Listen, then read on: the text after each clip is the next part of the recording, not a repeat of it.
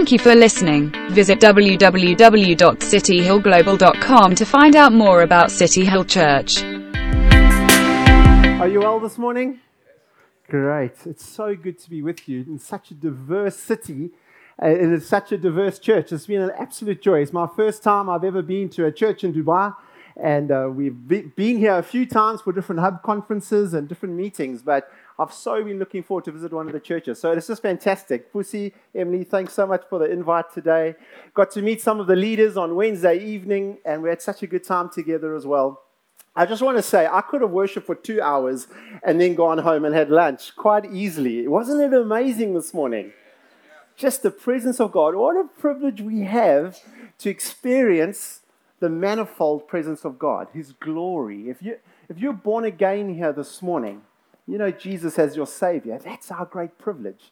Not that we have a different body of teaching or a different set of rules we live by, but we have a relationship with the living God, and we can expect to know His presence on a daily basis in our lives. So I just absolutely love this morning. Thank you, Santosh, for you and the team who led us into the presence of God like that. It was amazing. Cool. So let me introduce myself quickly. As you've heard, my name is Paul. I'm from South Africa, born, bred in South Africa. I'm married to an amazing woman. Her name is Shannon. We grew up in a small town together from farming people. I come from a rural area. We got married 16 years ago now, and we have 5 children. Absolute joy. 2 adopted children and 3 biological. And my oldest adopted daughter is now in her 20s, and she's married, and she has 2 children. So I'm a grandfather, which, if you come from Africa, you will know gives you serious street cred. Let me tell you, when I go somewhere, because I have the privilege of traveling across our beautiful continent, and whenever I introduce myself, and people hear that I'm Tatankulu or Tatamahulu, a grandfather, my credibility goes way up. I just need a bit more grey hair, or no hair like my friend Gary, and I think I'll be more effective in what I do. But absolute joy. Shannon's at home with our 4 children at the moment. We have been involved with church planting for the last 10 years or so. First in our little hometown of Harding, God got a hold of us and told us to plant a church there, and we saw God do some amazing things. South Africa, for those of you who know anything about my nation, is a very divided nation. I'm sure there's some Saffers here as well, I'm hoping. Kind of one, there we go. And we're such a divided nation along race, along culture, along economic lines. And God called us in our little rural town to plant a multicultural church, which everyone said was impossible. But when God tells you to do something, folks, I just want to let you know, you don't have to worry, because He's going to do it. And we saw an incredible church get planted where rich and poor were together, farmers, farm laborers together in church on a Sunday morning. Not perfect by any stretch of the imagination, but a testimony to the amazing gospel of Jesus. And it started our journey, I suppose. Soon after that, we got involved with planting other churches. We moved to a very rural setting. I speak a few South African languages, and so we're able to get into a very rural setting and plant a Xhosa-speaking church. I wish there were some Xhosas here today. Can you... Mama, uvelap. Hi, bo. Uyazi semadwaleni. Ngiye khona semadwaleni sivulile ibandla khona. So it's a hallelujah. Now I feel at home. So we had the absolute privilege of getting involved with some incredible men and women who God added to us. And over the last 10 years or so, have built up now a family of churches. We joined Regions Beyond just 3.5 years ago. God connected us into Regions Beyond, and it's been an absolute joy for us. But now we serve a number of churches in about 7 or 8 countries in Southern and East Africa, which is just a privilege.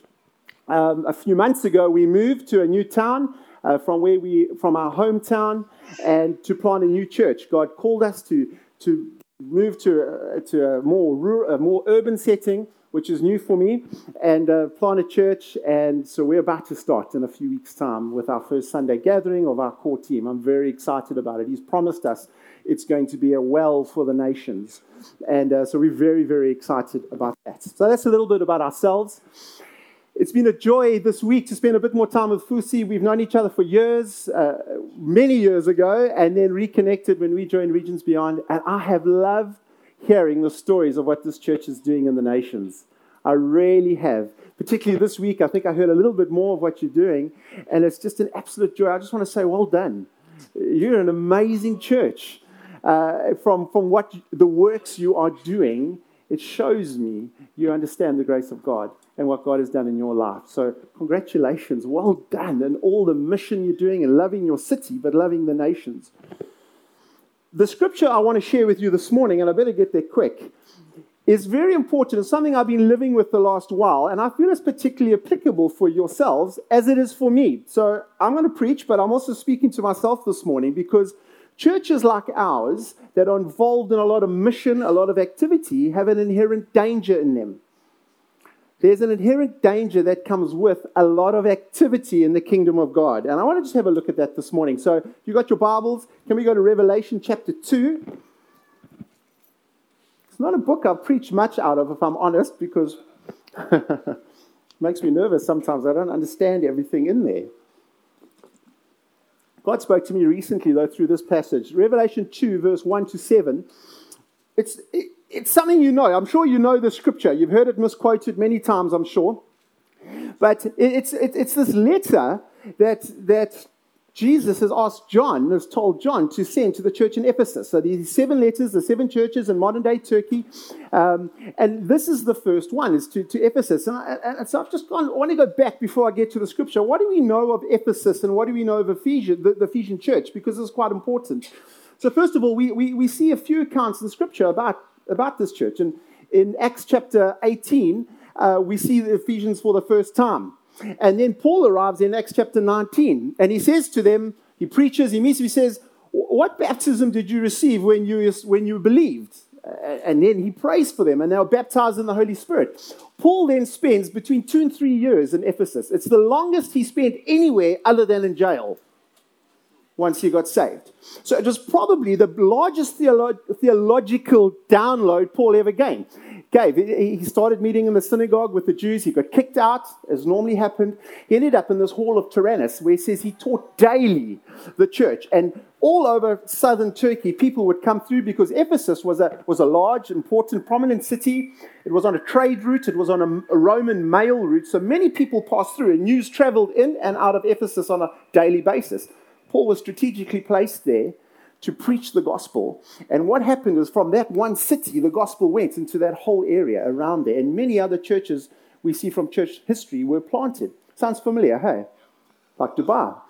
And the gospel went from Ephesus into all these different areas. And then in Acts 20, we see an interesting little twist. Paul goes away and on another journey, and then he comes back. He's heading back to Jerusalem, and he says to the Ephesians elders, come down, I want to meet you on the beach at Miletus. I want to talk to you. And he speaks to them. There was a great love Paul had for these people, the apostle, for the church he had planted, and he encourages them, and he says, this is the last time you're going to see me, and they weep, and we know this passage. But he says something interesting. He says, be careful, because once I'm gone, fierce wolves are going to come amongst you with false doctrine, false teaching, and he warns them. Off he goes. That was about AD 50 something. We don't hear about the Ephesians for another 8 years, when Paul is writing to Timothy, his young protege, and he's encouraging Timothy to stay in Ephesus, because why? There's some problems have come in at Ephesus. What Paul had said about these fierce wolves took place.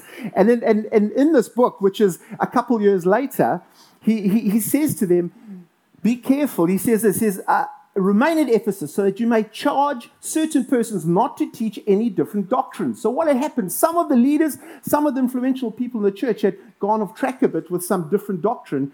Timothy was there to straighten that out. We also see the book of Ephesians, obviously, that Paul wrote to the church in Ephesus. He commends them for one thing, and this is important, 2 things. He says, for this reason, because I have heard of your faith in the Lord Jesus and your love toward all the saints. He then writes Ephesians, and he says, I'm praying for you. So we see 2 things. We see there was a doctrinal issue in this Ephesian church where there was pressure to move from true doctrine, but Paul also commends them early on for the great love that they had. Now you might say, is that love for God or love for people? The answer, you can't separate those two things. Because if you love God, you prove it through loving people. Is that not true? And we know as believers, we cannot truly love people unless we have the love of God in us. So he's saying both things. Okay, that's quiet. For 30 years, we don't hear anything about the Ephesian church. 30 years, a full generation later. Sometimes it's helpful to know the chronology of the Bible, isn't it? So 30 years later, we hear again Revelation chapter 2. Let me read. So if you remember, John, who wrote this, had been banished to the island of Patmos, a small little island in the Aegean Sea, where he was not sitting on the beach. He was working in mines, probably, it seems, as forced labor. He was a prisoner of the Roman Empire, but God gives us some incredible, incredible revelation, and we know that. But this is what he says, and I must be quick. To the angel of the church in Ephesus, write this. This is Jesus speaking. The words of whom who holds the 7 stars in his right hand and who walks among the 7 golden lampstands, which are the churches, these 7 churches. He says, I know your works, your toil and your patient endurance, and how you cannot bear with those who are evil, but have tested those who call themselves apostles and are not, and you found them to be false. I know you are enduring patiently and bearing up for my name's sake, and you have not grown weary. But I have this against you, that you have abandoned the love you had at first. Remember, therefore, from where you have fallen, repent and do the works you did at first. If not, I will come to you and I will remove your lampstand from its place, unless you repent. Yet this you have. You hate the works of the Nicolaitans, which I also hate. There are certain things, folks, Jesus hates. He who has an ear, let him hear what the Spirit says to the churches. To the one who conquers, I will grant to eat of the tree of life, which is in the paradise of God. So, when you come to a scripture like this, as preachers, you've got to work really hard to make sure this doesn't become a sermon of how you should live your life or what you're doing wrong.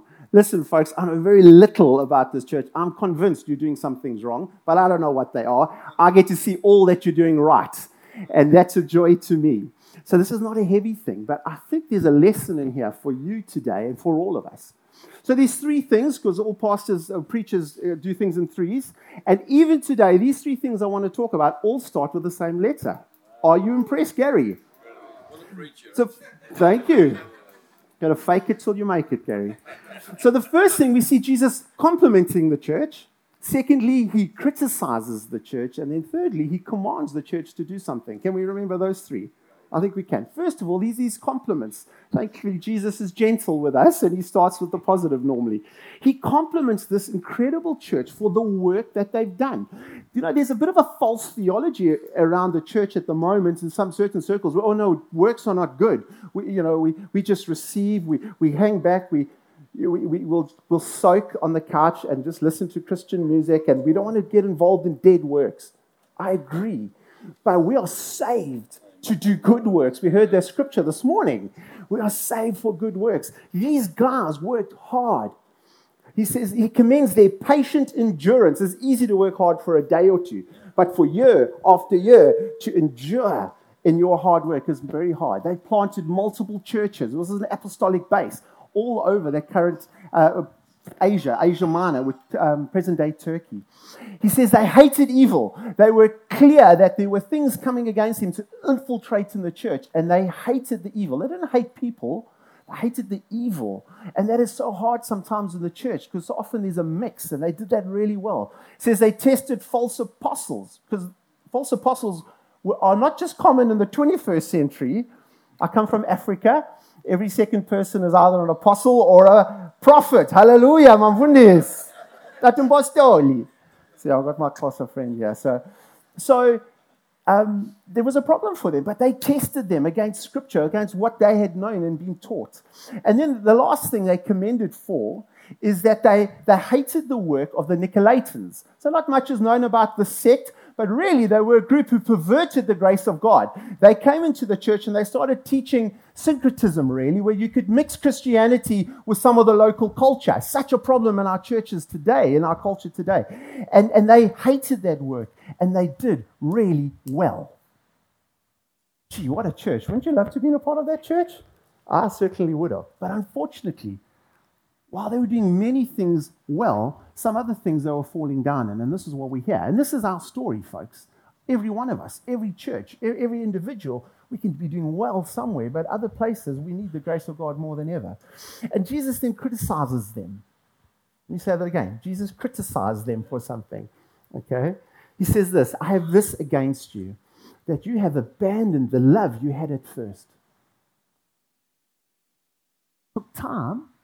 We're talking 30 years later, 40 years after this church was planted. Folks, we're in this for the long run. You might have just got to this church, you might have just become a member or been here for a few years, but this church has only existed for a couple years. God has a great future for you.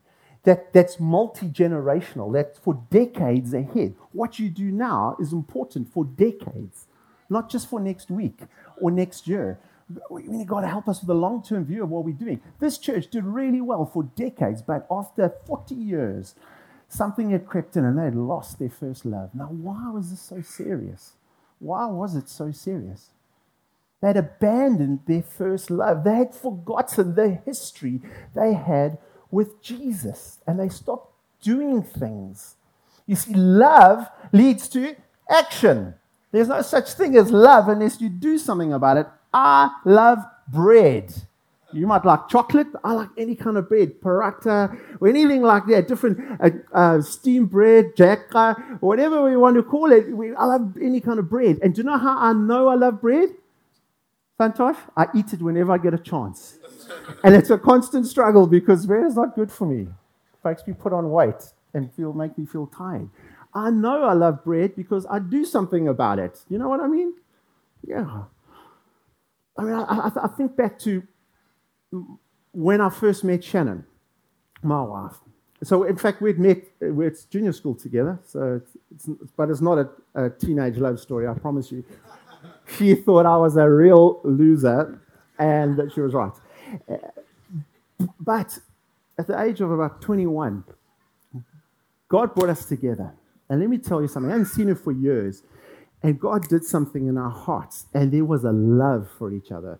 In those first few months, let me tell you something, I was silly. There is nothing as silly as a young man in love. Maybe an old man in love, I'm not sure. But I did silly things. I took every single opportunity to be with her. I was working for my father on our farm, and thank God he's a gracious man, because I'd be staying up all night visiting her with her, and I'd get to work the next day. I remember we used to have a cattle farm. I remember working with cows. Cows are big, heavy animals, and they can be dangerous, and we were branding and doing different things, and I was falling asleep because I hadn't slept a wink the night before. Not a wink. I promise you it was all above board. I did nothing ungodly. I can just put it out there. But we stayed up chatting, getting to know each other, because we hadn't seen each other really for years, and just so interested in everything she had to say. Absolutely everything. And we took every moment together. I remember falling asleep. Eventually my father said to me, he said, you just go home and sleep because you're of no use here. And you know what I'm talking about, don't you? If you've ever fallen in love, you know that feeling. So easy at first, isn't it? Nervous giggles. I remember once my wife worked as an occupational therapist at a school, and I used to work on the farm, and I think I used to see her about 3 in the afternoon every day, and I'd be like, what can I do today? What can I do today to romance her? And I would scheme up all sorts of things. I remember the one time, she still reminds me about it, because I've never quite hit this height. But I surprised you, and I laid out a blanket on the beautiful part of the farm that I lived on, and I had snacks there. I'd gone to town and bought stuff, and it was all set up for her, and she had no idea. She'd had a hard day at work. I picked her up, and I said, just want to go for a drive. I need to do some work. And we came around the corner, and there was this picnic blanket. Boom. Unfortunately, she still reminds me of, you don't romance me like you used to. And that's the exact problem I want to get to. This is how the Ephesians lost their first love, folks. Because at first, when we first saved, Christ gets a hold of our hearts. We are so thankful for what he's done. We are giddy with our love for him. But over time, that just starts to go cold, little by little. Is that not true? And this is what happened to these guys. It's interesting. For Jesus, this was a deal breaker. It's interesting. For Jesus, the fact that they were still doing good things, they were still doing works, but a deal breaker for them was that in their hearts they had lost their first love. That sense of intimacy with Jesus, that desire for his presence, which we all experienced this morning, by the way, they had lost that. And for Jesus, he said to them, if you don't do that, if you don't change, and this is my third point here, Jesus commands them three things. He says, remember from where you have fallen, repent, and do what you used to do. I don't think many Christians think this is a deal breaker, because Jesus says, otherwise I will remove my lampstand from you. I will leave you as a church. Folks, there are many churches spread across the world where Jesus has left. You can go there, there are people. Someone might be on a guitar, maybe an organ. Jesus is not in the house because they've lost their first love. And it doesn't matter what it looks like on the outside. Jesus knows what's on the inside, and it's a deal breaker. He says, remember where you came from. Remember what you did at first. Repent, which means turn around. Pendul. Turn around. I love the word in Xhosa because it simply means turn around. Because we sometimes think repent means saying sorry. It's not. It's change the way you live. It's change your lifestyle. Change your habits. Change. And do what you used to do. And God judges us. Judges our hearts by what we do. We are not saved by works, but we are saved to do the good works that God preordained for us to do from the beginning of time. We have good works to walk in. So we're not afraid of hard work. We're not afraid of works, but it's what is in our hearts. For me, the easiest way to test how am I doing in this is that how am I living towards others? It's a big test. John says in 1 John, in his letter, in 1 John, he says, little children, let us not love in word or talk, but let us love in deed and truth. And then he says, anyone who says, I love God, but he hates his brother, he's a liar. For he does not love his brother whom he has seen. For he who does not love his brother whom he has seen cannot love God who he has not seen. Whoever loves God must also love his brother. It's challenging, isn't it? I remember our first time we planted a church. I mustn't tell you too many stories. 9 years ago, we planted. Let me tell you, we were so alive for God. I have the privilege of having a car in South Africa. We don't have reliable public transport. And I had a car. And wherever you drive in South Africa, there are people hitchhiking on the side of the road. And I remember in my heart, I could not drive past anyone hitchhiking without picking them up. And in my nation, that can be dangerous because we're a violent nation. But I simply could not go past. And I used to live 25 kilometers out of town. And every time I used to stop and pick them up. And I did it joyfully. And I would talk to them about Jesus. I'd ask them questions and about life. Let me tell you something. It didn't take long when I never did that anymore. And I realized one day I was driving past people and not giving them a lift. And that was a sign for me of what was happening. Okay, let's apply this quickly. Let's land. Friends, it is so easy to drift from our love for Jesus. It's a constant struggle in my life. Constantly. I could tell you so many stories of how I've become careless and forgetful for what Christ has done for me and careless with what he has given me. Struggle to do this sometimes. So my question for us this morning then is how? How do we not drift? And if we have drifted, if you're here this morning and you know in your heart as I'm speaking, you've drifted in your heart from your first love, how do we get back? How do we get it back? And there's a couple of things I want to talk about quickly. First of all, just practically, there is no substitute for time with Jesus. Okay, you want to get to know someone, you spend time with them. You want to know that first love again, just get with Jesus. And I know you guys in the city work so hard, super long hours. But let me tell you something. I've seen so many people up and down the metro playing video games and whatever doing stuff in the metro. You spend a lot of time on public transport. Many of you here. You can spend time with Jesus. Spend whatever time you can in worship, in prayer, reading the scriptures. Secondly, I want to say community. That's why church is so important. This is not a religious gathering. This is a family of God gathering together because they know they need each other. They know God has called them for a purpose. You want to stay in love with Jesus? You become an active part of a local church. Because there are needy people here who you can love and stay fresh with God. And you're needy yourself, and others are going to love you and stay fresh with God. And then finally, I was chatting to Ray last night, and I said to him, Ray, how do you do it? You've been saved for many, many years. It's clear you're in love with God all the time, it seems. He says, I keep asking the question, what has captured my heart? What captured my heart? Is it sports? Is it my work? Is it my hobby? What has captured your heart? And if it's not Jesus, you're in trouble, and you need to cry out to him.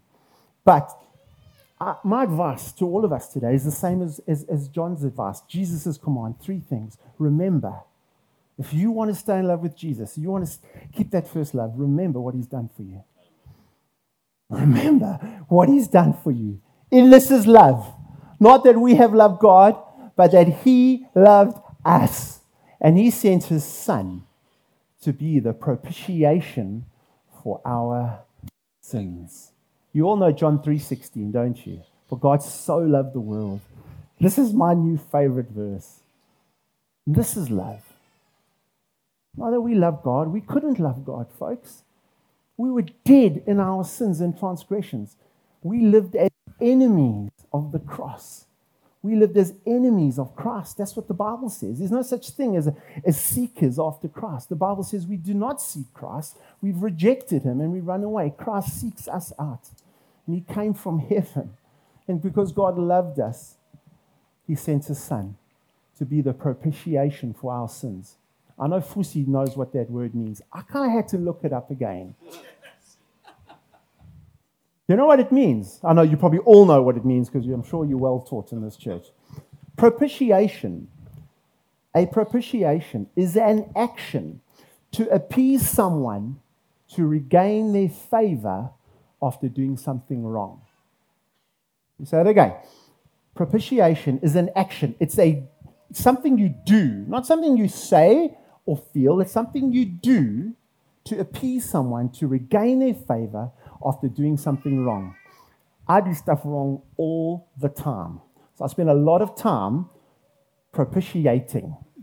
So a few months ago, I had to travel and I got my dates wrong and I was out the country and it was my daughter's first ballet concert. The same weekend, I was in Tanzania. My mistake, I booked my flights after the dates for the ballet concert. She was heartbroken. She's 12 years old. She was heartbroken. Dad is going away and not coming. Shannon wasn't very happy, let me tell you, either. And so you know what I did? The night before I left, I took her on a date. We went out on a date to the best little restaurant in our town. I dressed smart, which doesn't happen often. I put a jacket on. I got her dressed up all smart, and off we went for an evening together having pizza. Do you know what? That action appeased her. I said, I'm so sorry that I'm not going to be there. I've made a mistake. Please forgive me. And then I spent the rest of the evening just blessing her and commending her for the incredible woman she's becoming. And do you know what? When I left, she was happy for release me. It was an action that made right something I'd done wrong. We get propitiation this morning. Folks, you're now in a far more serious position than that. Listen, before you got saved, you hadn't just made some mistakes. You hadn't just committed a few sins that got you to the naughty corner with God. We were living in rebellion against the only true and living God. We lived as his enemy. We hated him. There was nothing we could do to make ourselves right with God. There was nothing in us that was worthy of God.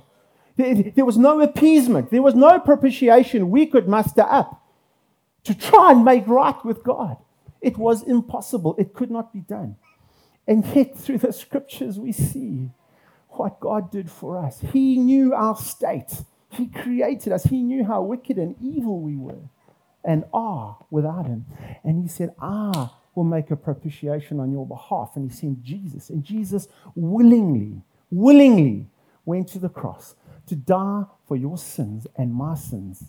An action to make right with the Father. Folks, I'm reminding you of your first love. You remember when you were first saved? Do you remember? Maybe it was recently. Maybe it was many years ago. You remember when you were first saved. I remember the first time I ever understood this. I got saved as a child. I grew up in a so-called Christian home. Lots of Bible stories and that kind of thing. And my mom and dad were saved. And at some point I got saved. But at the age of 21, my life was an absolute wreck. I was an alcoholic. I was depressed. I was suicidal. And I was drunk one night in a bar. And God encountered me that night. I was talking to a girl who's turned out to be my wife. I knew she was a Christian, and I was telling her all the good things I'd done. I was drunk, had a beer in my hand, and I said to her, yeah, you know, I'm a Christian, because truly I was saved. I was so far from God. And do you know what God said to me? Who do you think you are? You're drunk, you're talking to this girl, and now you're talking about me. And let me tell you something, folks. Have you ever known the fear of God? The fear of God went through me, and I ran out of this restaurant pub. I ran out. And I woke up the next morning with the last hangover I've ever had. God set me free from alcohol addiction. Through the years, he set me free from mental health issues, from depression. But let me tell you something. I knew that next morning I was loved, and you could not hold me back. You could not. My folks were a bit wary. They were a bit freaked out. I'd gone from getting drunk 4 or 5 times a week to going to Bible study 2 or 3 times a week. If I went away for a weekend, I came home Sunday morning, even if it meant driving 4 hours to our little village church of 12 or 15 people, I would come back to. I was 21. The next youngest person was probably 45. But I came back because Jesus had saved me, and I knew that I was free of my sins. It wasn't all this legalism and all this hard work I'd been trying all my life and living under law and then being proud when I did get something right and trying to read my Bible drunk late at night because you got to read your Bible. Jesus set me free. I was unstoppable. I stopped playing cricket. I used to play semi-professional cricket because our cricket was all on Sundays. I gladly stopped playing cricket because I wanted to go to church. I was going to 2-3 cell groups in a week. I was just in love with Jesus. I remember the first New Year's after this happened. It was a few weeks later. This was in December. I wanted to stay up all night and pray through the night because I was on fire. Well, I fell asleep at about 3 o'clock, and I think my prayers were rubbish by then anyway. But folks, I was in love. And to be honest, I've never felt that way before for an extended period of time. I felt like that in worship this morning, I might say. So in love with Jesus. Folks, remember where you've come from. And if you need to, repent today of where you are. He's so gracious, you know that. I repented Monday afternoon. I got to our hotel room. We were here on Monday. I had the whole day to spend with Jesus because we only started in the evening. And I didn't spend any time with Jesus. I was doing other things. I was just filling my mind with, I went to the gym. I did all sorts of things. And the whole time, I was just crying. I was missing Jesus. By the end of the evening, I felt terrible. I just cried out to Jesus in my hotel room. I said, Jesus, I'm so sorry. Please help me. Get a hold of my heart. He is so gracious, folks. He did exactly that. As I repented, I got out the word and I started to read. I didn't want to read the Bible, but I read and God came. I do the things we do at first. Folks, remember where you've come from. Repent if you need to. And do the things you used to do. Works of love. Let me end. City Hill. Why am I telling you this today? The reason is this, is that God has incredible plans for this group of people. Incredible plans for you as a church. I spent the week praying for you, just trying to, because I've never been here before. So you said, Lord, who are these people? I've seen some of their exploits, but who are they? Who's going to be there? What are you doing amongst them? And I've prayed for you, and I've become convinced. And even as I say this, I feel the presence of God here. God has got incredible exploits for you as a group. Beyond, I know you're led by a visionary and a great team. And you might, sometimes you probably think, oh, we're going east, we're going west, we're going south into Africa. But let me tell you, you haven't heard all that God has for you yet. I'm convinced of this. In fact, this morning, earlier, I was praying for you, and I saw a picture. And, I mean, you've got a great name, City Hill. A city set on a hill. But I saw this picture of, at first I thought it was oil coming down from heaven on you. And so immediately I started thinking, oh, oil of blessing of the Lord. And I felt the picture change. And God said, no, it's not oil, it's ink. And I was like, ink? And this came down on this hill, and it flowed from you because God is lifting you up. And it's going to flow from you into the nations. And it was ink. And it went east, and it went west, and it came south. And I was like, Lord, why ink? And the reason was because the ink dried, and the ink stayed there permanently. Once water flows, you never see the effect after 5 minutes or 10 minutes. If you spilled ink all over your carpet here, it would stay there, wouldn't it? God is about a permanent work through this church, folks, that will last decades and decades. I want you to hear that this morning. This is not flash in the pan, what God is doing with you. This is not something quick with lots of excitement and buzz. This is a serious work of God, and there's a mark of permanence about what you are doing. But you are so early on your venture, Fusi. I mean, God's done great things, but guys, you're just starting. You're right at the beginning. And my encouragement to you today is, listen, just relax and enjoy the adventure, because God will fulfill his purposes for this church. I love the words of David in Psalm 138. He says, the Lord will fulfill his purposes for me. God will do it. It's his work. It's his church. It's his kingdom. These are his nations. This is his city. You can rest assured it's a done deal, what God has called you to do. However, my challenge to you is one thing. Fight for love. Fight for love. Because if you don't, you'll grow careless and forgetful with what God has given you. Fight for love. Fight for it. Endure in works of love. This is going to be your battle amidst the challenges, and all the victories ahead is keeping love, because you are active in all that you're doing, and we praise God for that.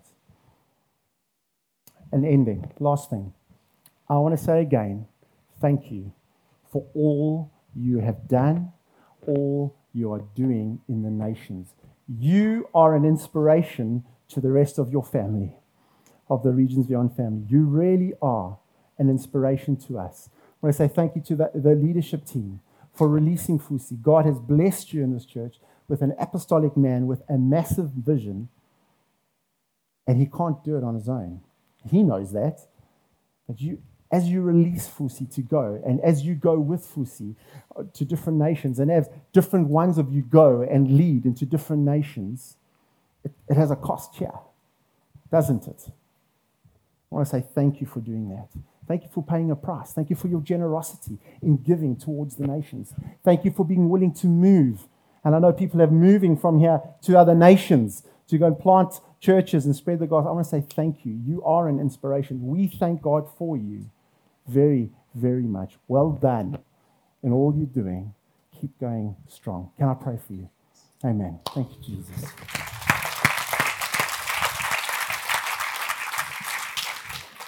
Let's pray. Lord Jesus, I want to thank you afresh, Lord, for this incredible group of people. Lord, for all you've given them, for all they're doing, all they've done, and all they're going to do. Lord, we give you praise and honor and glory, Lord.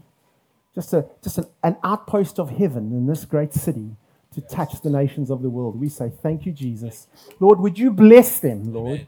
Would you bless them far beyond, Lord, they could ever hope or imagine, Lord. Would you raise them up as this city on a hill, a city on many hills, for your glory, we pray. And Lord, I pray you keep them. Keep them from false doctrine, Lord.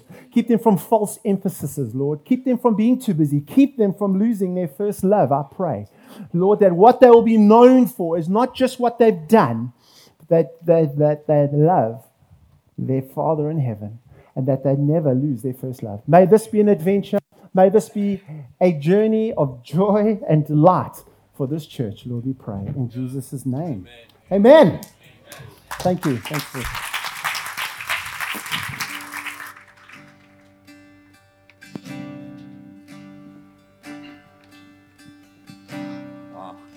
Paul, thank you so much for serving us so well.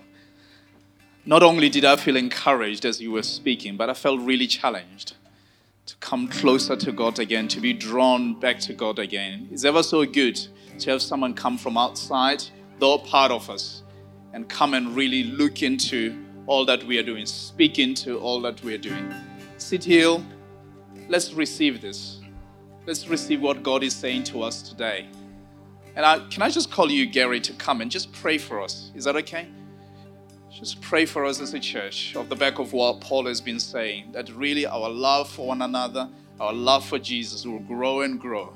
For those of us maybe who have become lukewarm, God will restore our hearts, and we'll all be together and really doing great exploits of faith in God together.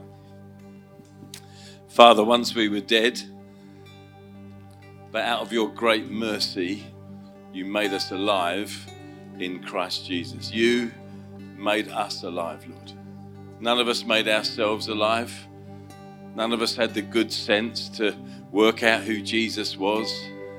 None of us had the good sense to see how miserable sinners that we were.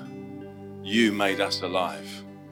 And Lord, we stand before you again, saying thank you for grace and mercy that's been poured upon us. Thank you for the expectation of grace and mercy that will be poured upon us this day and into the future. You are such an amazing, gracious God, and we thank you. And Lord, we say we need you to help us, Lord. Just like Paul last Monday, we need you to help us, Lord. We're going to get taken up with busyness, with families, with jobs, with all kinds of things, with worldly worries, things we need to worry about, things we don't need to worry about. And Lord, we say, we need you. Holy Spirit, we need you. We want the freshness again of that day we first got saved. Lord, we want maturity. We don't want to remain as children, Lord. We want to be mature. But Lord, we want our dancing to be mature. We want our joy to be mature, Lord. We want our singing to be mature. And so we say, Holy Spirit, come upon us. Even as we sing right now, Holy Spirit, won't you come upon us? Come upon us. Come and stir us. Come and stir our feet, Lord. We're dancing people. Come and help our tongues, Lord. We want to be a singing people. We want to be a shouting people for all that you've done. We say, please do it. I want to encourage you, just standing here. These guys are just playing some chords. I want us to begin to sing.